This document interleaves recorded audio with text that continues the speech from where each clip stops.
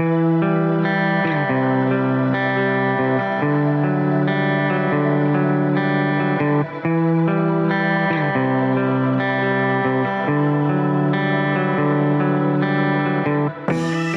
welcome to the Forge America Missional Podcast. My name is Terry Ishii, and welcome to Season 2. I'm here with Alan Bradford in Knoxville, Tennessee. Hey, Alan, good to be with you guys. Yeah. And then we have a new guest. This is going to be the season of new guests and new stars. And so Brooklyn Colburn from New York City is on the podcast with us today. So Brooklyn, how are you doing? Good. Hi, everybody. Good to be here. Yeah. How's New York City? So hot. Yeah. It's supposed to thunderstorm here in a little bit, I think. So we're feeling that heat spike, which is not fun. Yeah. But yeah, I was having a conversation with Ryan, who's also in New York.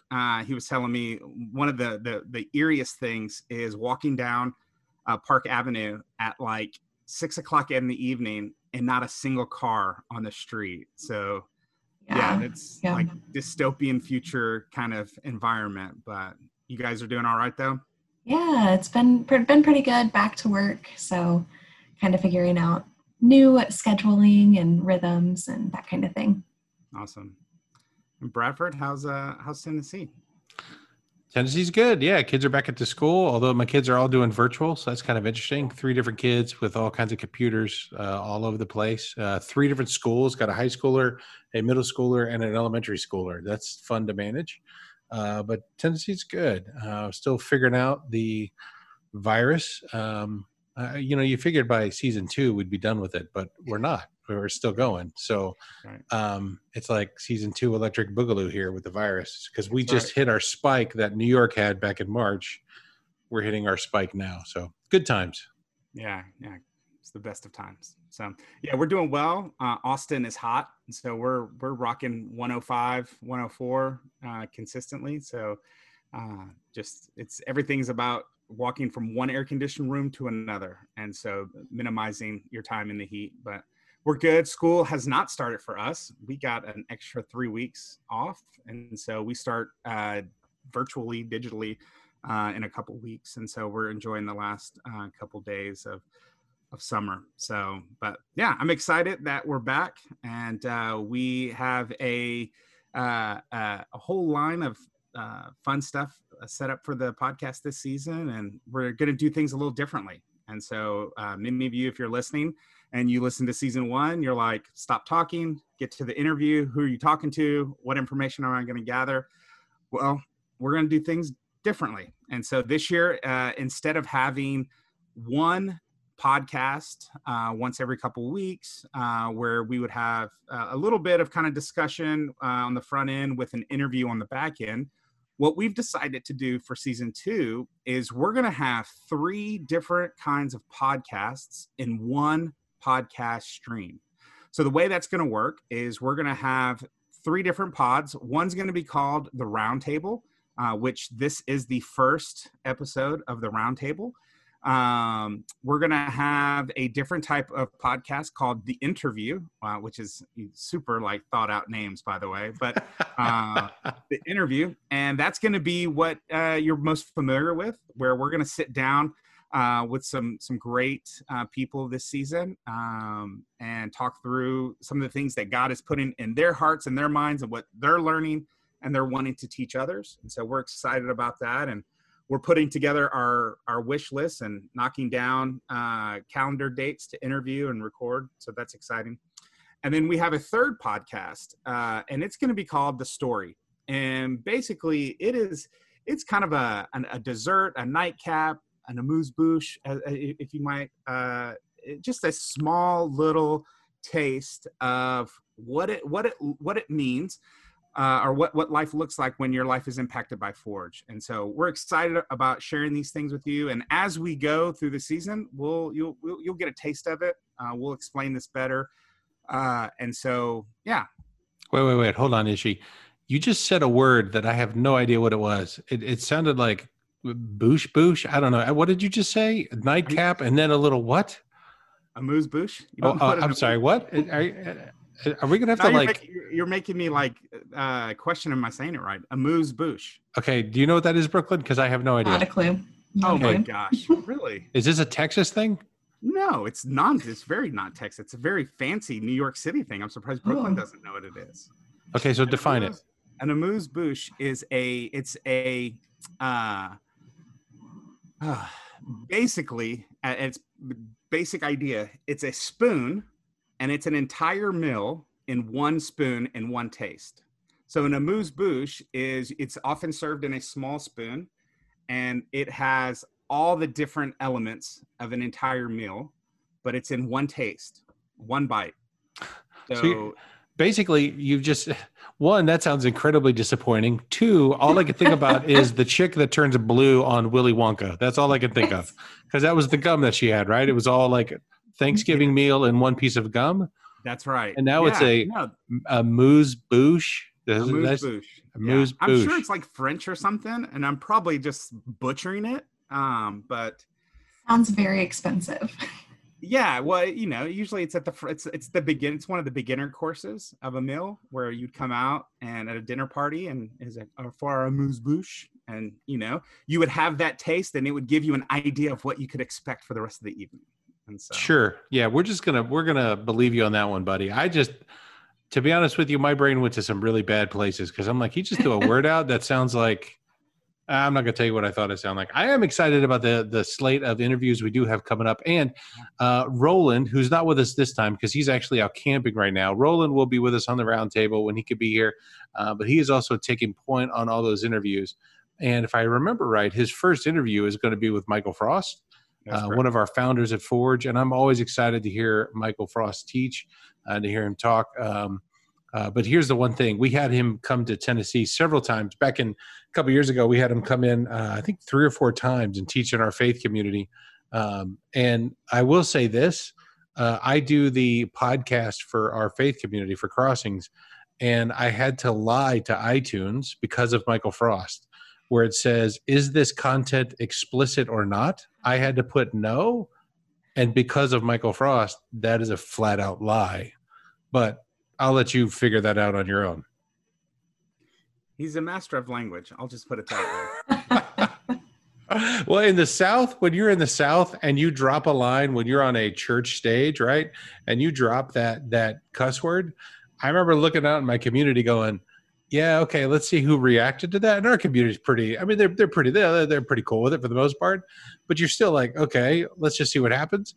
And I just kind of chalked it up to he's Australian. They probably don't even know what he's talking about anyhow. They're just like, oh, he's so cute. Listen to that accent, and just moved on. But whatever, it's fine. It'll be great. I'm sure it'll be great. Yeah, I just imagine little old ladies in the back of the church just like fainting and swooning at the use of the word. And so that's the picture you painted of Crossings for me. So thanks. Yep, there you go. All right. Well, let's jump into the roundtable for today. And so one of the things that we're excited to be able to do with the roundtable is to bring a wide variety of topics, really things that are that we're dealing with in our everyday life that have an implication for the everyday mission of God.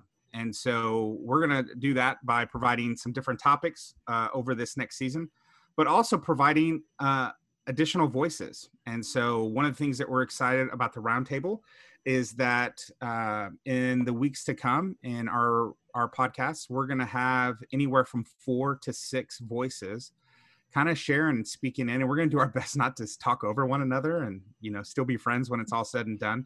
But we really want to have a diverse voice when it comes to kind of addressing some of these things. And so today there's just the 3 of us, but we do have 2 old people and 1 really young person. So we're excited about that. Almost to the point where she had to drop oh yeah, you guys are the ages of my parents. And I mean, sorry. I've never felt old until that moment. And like, I guess I'm old now. So So let's jump into today's topic. So we're going to start these first couple roundtables talking about culture. I think it's important. I think if you aren't contextualizing the culture around you as you think about mission, you are missing out. I think you're going to stub your toe.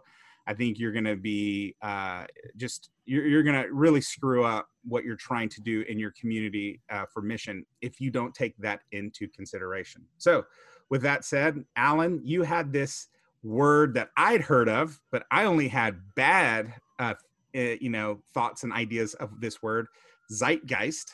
And so I guess like all words are neutral, but context makes them either positive or negative. And so why don't you walk us through the zeitgeist, what that means, and what we're going to kind of discuss today. Yeah, you didn't tell me that you had negative connotations for this definitely. word. Is it because it's German? Is that what it is? Are you some sort of like nationalist? What's going on here? Dude, I know you lived in Germany as a kid. I mean, no disrespect. No, when I think of zeitgeist, I think of like YouTube videos of like crazy people coming up with like, here's what you didn't know about 9/11. It's All right, so okay. That's yeah. Well, okay. So yeah, there's this German word, and it just zeitgeist just means like the spirit of the times. Okay. So that's the word, the breakdown. And when I really got to thinking about it, I was thinking about this idea of culture and how, as Christians, as people who are going to live and act as missionaries in our culture, we really need to be good at understanding our culture, like cultural exegesis, like unpacking what our culture is about. And so this word zeitgeist, it just means, here's the actual definition. It says, the defining spirit or mood of a particular period of history is shown by the ideas and beliefs of the time. So you could look back in history and you could say, hey, what is the zeitgeist of the times? I'll give you a brief example. The United States before World War II, part of the zeitgeist was isolationism. It's like we all learned that in history. We wanted to be an isolated country. World War II comes along, we fought it and fought the idea of isolationism, and then we were like, we can't do this anymore. Let's go. That's a 30,000 foot idea of zeitgeist. So I was thinking about it, and I was like, it'd be interesting for us to sit down and discuss and to talk through, what do we see as the zeitgeist of our time right now? And we might not be able to completely define it because we're in the middle of it. But we're all kind of seeing things that are happening, especially through the news, through social media, through what's going on in our neighborhoods and our context.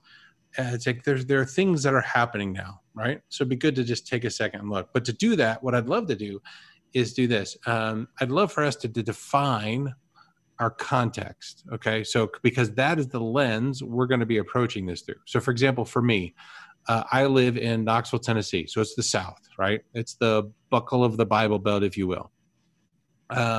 Been living here for quite some time. Before that, I grew up in Germany, spent 10 years in Germany. And so for me, I live in suburbia. Even though my faith community, we meet downtown, I actually live in suburbia. So that's part of my world. Knoxville is very predominantly white. Pretty middle class, just kind of your typical, think Springfield, wherever you think Springfield, right? That is going to be my context. So I'd love to hear your guys' context. Brooklyn, give us your context, where you're coming from. Yeah, so I live in Manhattan, in New York City. I've been here for 2 years. But before that, I grew up in Kansas and went to college in Indiana. So super rooted in Bible Belt, Midwest, Middle America. But when I came to New York 2 years ago, really jumped into a culture that was super different from what I had been used to. Work in the restaurant industry, and so get to interact with a lot of really awesome, really different people from me. And so that's opened my eyes to a whole different side of things maybe than what I've been used to or had grown up with. I'm also in my mid-20s, single, living in Manhattan. So I think that in of itself is a particular to my context and how I interact with the world around me. Yeah, big time. Yeah, one of the things I find interesting, you say, you live in Manhattan, because I've been to New York twice. And I love it; it's amazing, but it's such a unique place because you live in Manhattan. Well, East Manhattan and West Manhattan, very different. Town versus downtown. Yeah, uptown versus downtown is insanely different. And, even where like 89th versus 107th, even you would think, for me in Texas, it was like, oh, that's only like 10, 15 blocks. How big a difference could that be? And it is significant in how those contexts just change every couple of blocks, whether you go north or south, east or west. So. Yeah, definitely. And I would add too, I'm a white female living in a predominantly Hispanic neighborhood uptown. And so that has its own perspective too, but I work downtown in the Village. And so it's a very different place. So kind of get to see a lot of different sides to the same city. So that's awesome. Yeah, Austin is probably what everyone thinks Austin is. We have both the privilege and curse of landing on almost everyone's top 10 cities to live in, which because of that, Austin's changing insanely fast. The culture, and man, if anyone from Austin actually listens to this, still like me, be my friend. The context of Austin 25 years ago was amazeballs. It was so cool, so fun. I loved it. It had a real independent spirit. I mean, Richard Linklater, Mike Judge, all these guys it just had this independent spirit. And over the last 25 years, as these lists, hey, move to Austin, it's, get out of Silicon Valley and become to the Silicon Hills and all of these different things. So you have all these different influxes of different sorts of cultures that are kind of, permeating and creating a new context where if you ask some people, there's like all the Californians are messing it up. And then you've got all the conservatives are making it, less liberal and all of this. And so the biggest kind of contextual thing about Austin is it's in flux.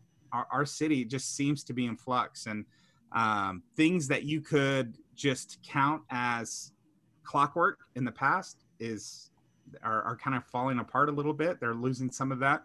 And so it's definitely a city that's in change. We're becoming more and more white, which when I moved here 25 years ago, that blows my mind that that's even possible, because Austin was fairly white to begin with. And because of that is because we're becoming more of a middle upper class city, where to actually live in the city of Austin, to be a middle to lower income family, there's just not a lot of places for you to live. And so those spaces are being gobbled up by,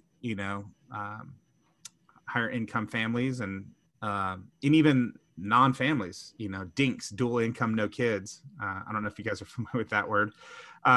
So we see a lot of that. So as big as our population is, our school district is getting smaller because there are fewer kids, and whatever fewer kids that we do have, they're being sent to private schools and those sorts of things. So it's a unique time in Austin. There's a lot of change.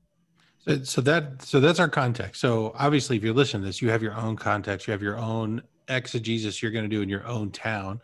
And I can only hope and pray that it's vastly different than all of ours.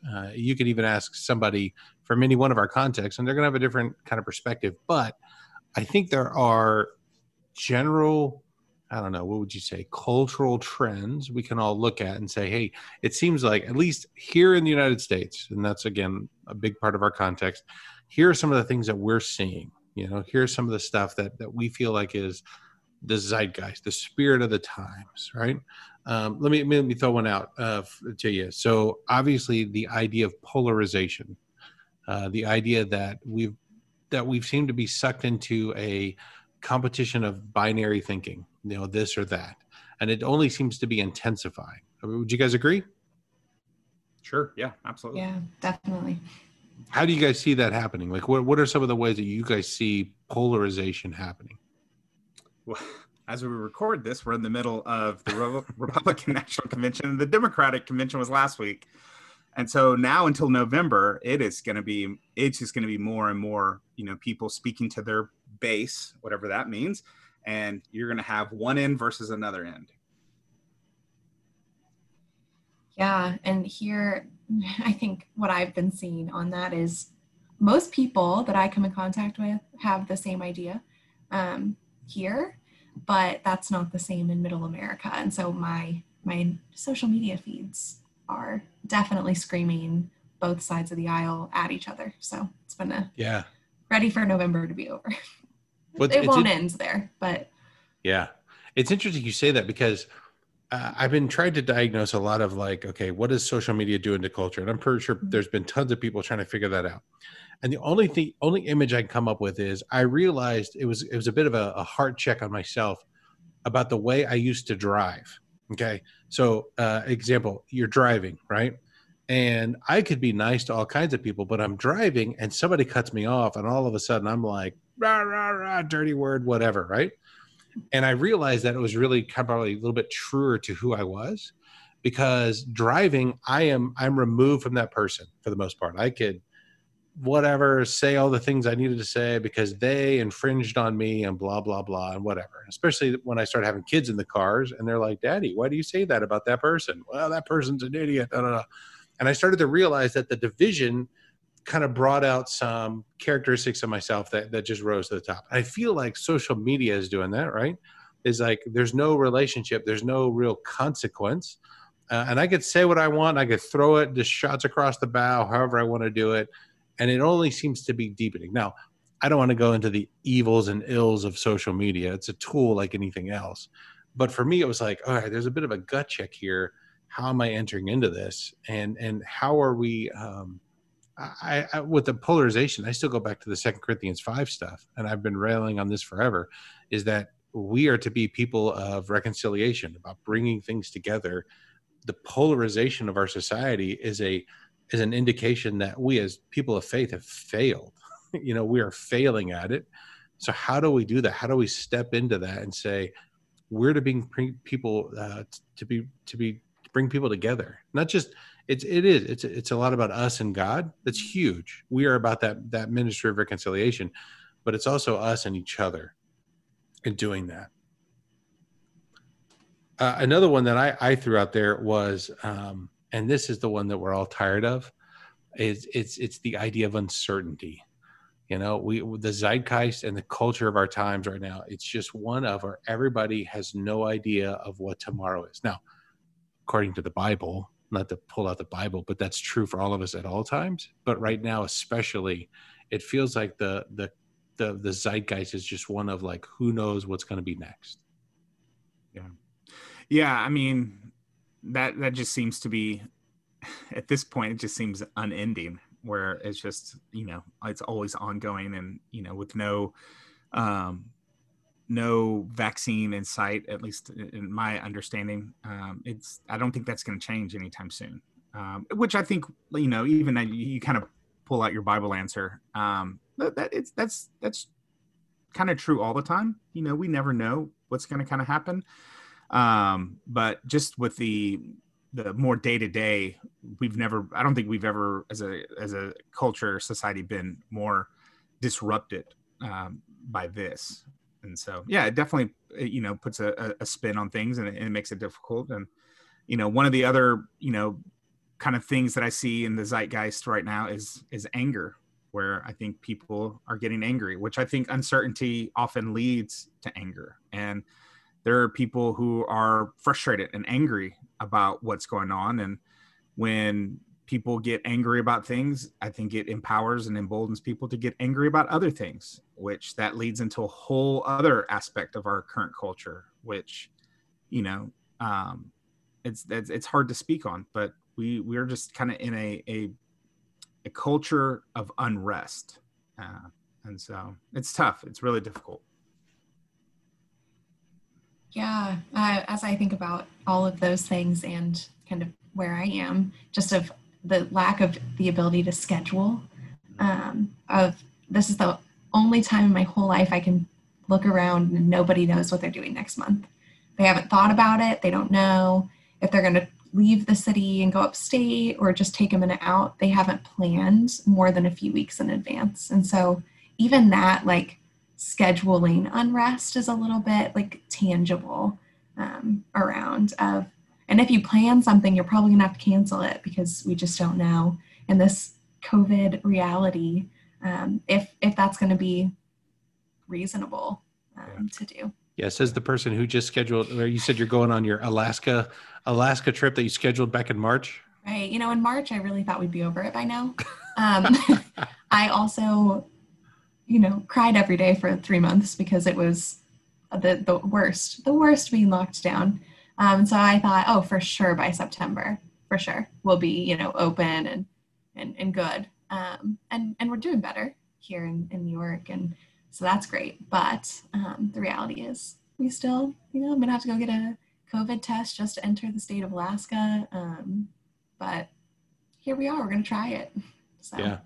I was actually that's a good word, Brooklyn, because when you're talking about you can only go 2 weeks, I was actually telling my staff that, or I was talking to my staff about how we're a very collaborative planning staff. We like to plan out things, and I'm like, I think the best we could do is 2 weeks. That's it. You can't look beyond that. You know, it used to be like, oh, let's plan out this semester, let's plan out this year, let's plan out. And I'm like, really, just do the best you can for the next 2 weeks. You can have those ideas and those thoughts, but you're gonna have to hold them really loose. Just do what you can for these next 2 weeks, and then let's get back together and talk. Yeah, I think we could probably sit here for the next hour, which we're not going to, so don't worry.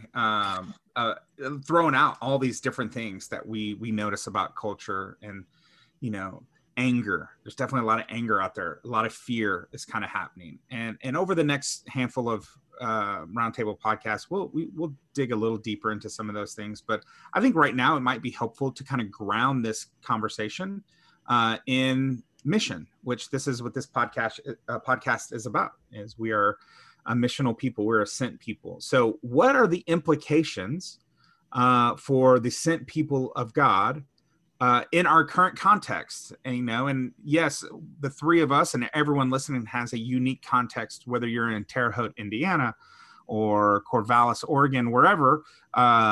We still have a kind of a cultural zeitgeist for the country, because we are so interconnected on the internet and these sorts of communications. So what's the implication? How do we continually send each other, commission each other into mission in this sort of zeitgeist? We can always just post more, debate more on Facebook, and get really on it actively online. And we're done. Yeah, thanks for listening, and let's move on. Just kidding. Yeah. That's the module for Forge training is we're going to do a whole training on how to post more effectively on social media. So you can be on mission. Yeah. Hey, sign me up.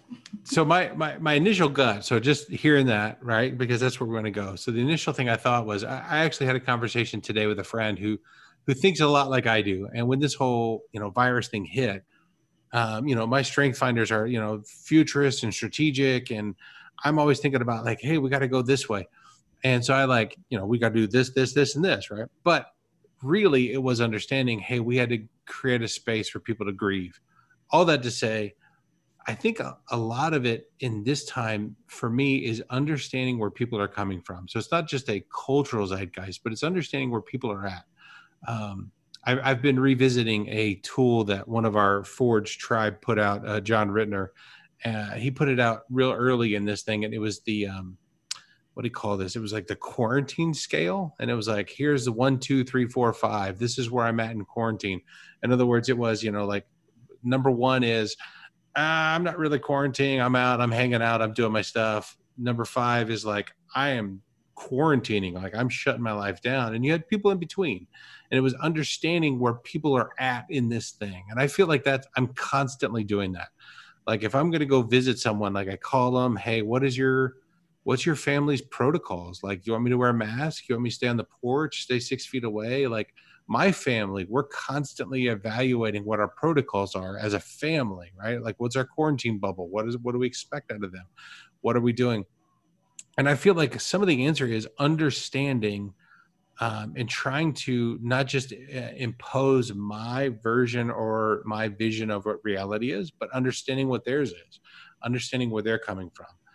They're not in a space where they're willing to think through this right now. They just need to grieve what they've lost, or no, I'm ready to move. I'm ready to like, let's figure how we're going to help people. Let's figure how we're going to, do this thing. So I think a big part of it is I don't know if the word empathy is there, but I think it's understanding where different people come from and how you move forward in that.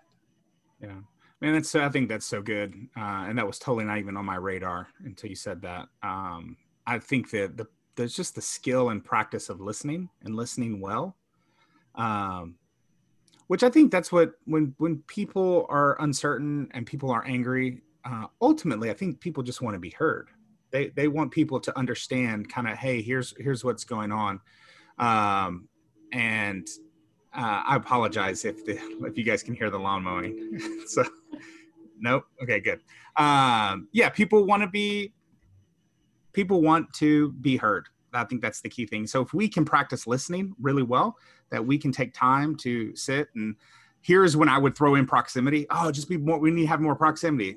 There's a challenge with the proximity thing just because we can't, but if we can figure out ways, if we can maybe even use some of that digital energy instead of posting on Twitter and Facebook, we figure out ways to listen, hear what people are trying to say, give people space to share and talk. I think that will go a long way. Then I think we'll have a more informed way of responding. And ultimately, and hopefully with the guidance of the Holy Spirit, we have good news. We'll have good news to share back. I think ultimately that's the best we can ask for. Yeah, definitely. I think this active listening piece is so important, and to actively listen without an agenda, without this is what I'm hoping to do for you in this, but also understanding as sent people that actively listening is exhausting and it actually takes a lot more out of us. And so I think creating space for our own rest and our own kind of going back to the Gospels and going back to the stories of who Jesus is has been really important for me as I've been trying to live this recently, because it is exhausting, I think, in all the ways for us individually, but also as we try to love our neighbor and our coworker and our friends around us, is that importance of, yes, do the hard work of listening, but also do the hard work of pulling back and resting. Yeah. And I think what I've noticed in a lot of this, this season that we're in, tell me if you guys saw this, it was Alan Hirsch talked about when this whole thing hit, churches basically lost their primary means of being a church, which was the Sunday gathering. Like, when we can't gather in large groups, what are we going to do? And so everybody adapted. Everybody sat down and figured out how to adapt. Oh, let's just throw what we do online, right? I think very few people started to innovate, which was like, let's create something new. And I think the way forward is really real. It's starting to realize that we as the kingdom of God, like we as people who are trying to be about the kingdom of God, we're not the kingdom of God. We're trying to point and reveal the kingdom of God, be a part of it, participate in it, receive it, all of those things. But I think we can be really creative in that. I think the church is inherently really creative. And I think one of the ways of moving forward is letting go of what has always been and not holding on to that. I was watching something today where it was this pastor saying, hey, don't let go of having church on Sunday mornings. Even though we're doing it virtually, you can't let go of having church. Make sure that's a part of your routine, church on Sunday mornings. I'm like, brother, I think there's bigger fish to fry here. Okay, what if we innovated? What if we got creative and moved in such a way that that says, hey, we're not just going to hold on to these old things. It doesn't mean that the old things are bad. Okay, don't hear what I'm not saying. It doesn't mean Sunday gathering is bad. Okay, I still believe in the Sunday gathering or the gathering of the ecclesia. I still believe in that. There's still power in that. There's still goodness in that. But I think we're going to have to do it in different ways. And maybe some of this time right now, some of navigating the cultural zeitgeist is innovating, and it's getting creative, and it's coming up with new ways to be the ecclesia, to be on mission, to do all the things that God has called us to do, and not just saying, oh, this is the only way we could do it. We have to do the Sunday gathering thing. That's it. That's all we could do. Maybe, but maybe there's other things. I don't know. This is just me. That's just some of the stuff I was thinking about. Yeah, I think it's important to keep that in mind, especially moving forward, because whenever you face uncertainty, I think it's natural to lean on the things you're comfortable with, or lean on the things that you're most familiar with.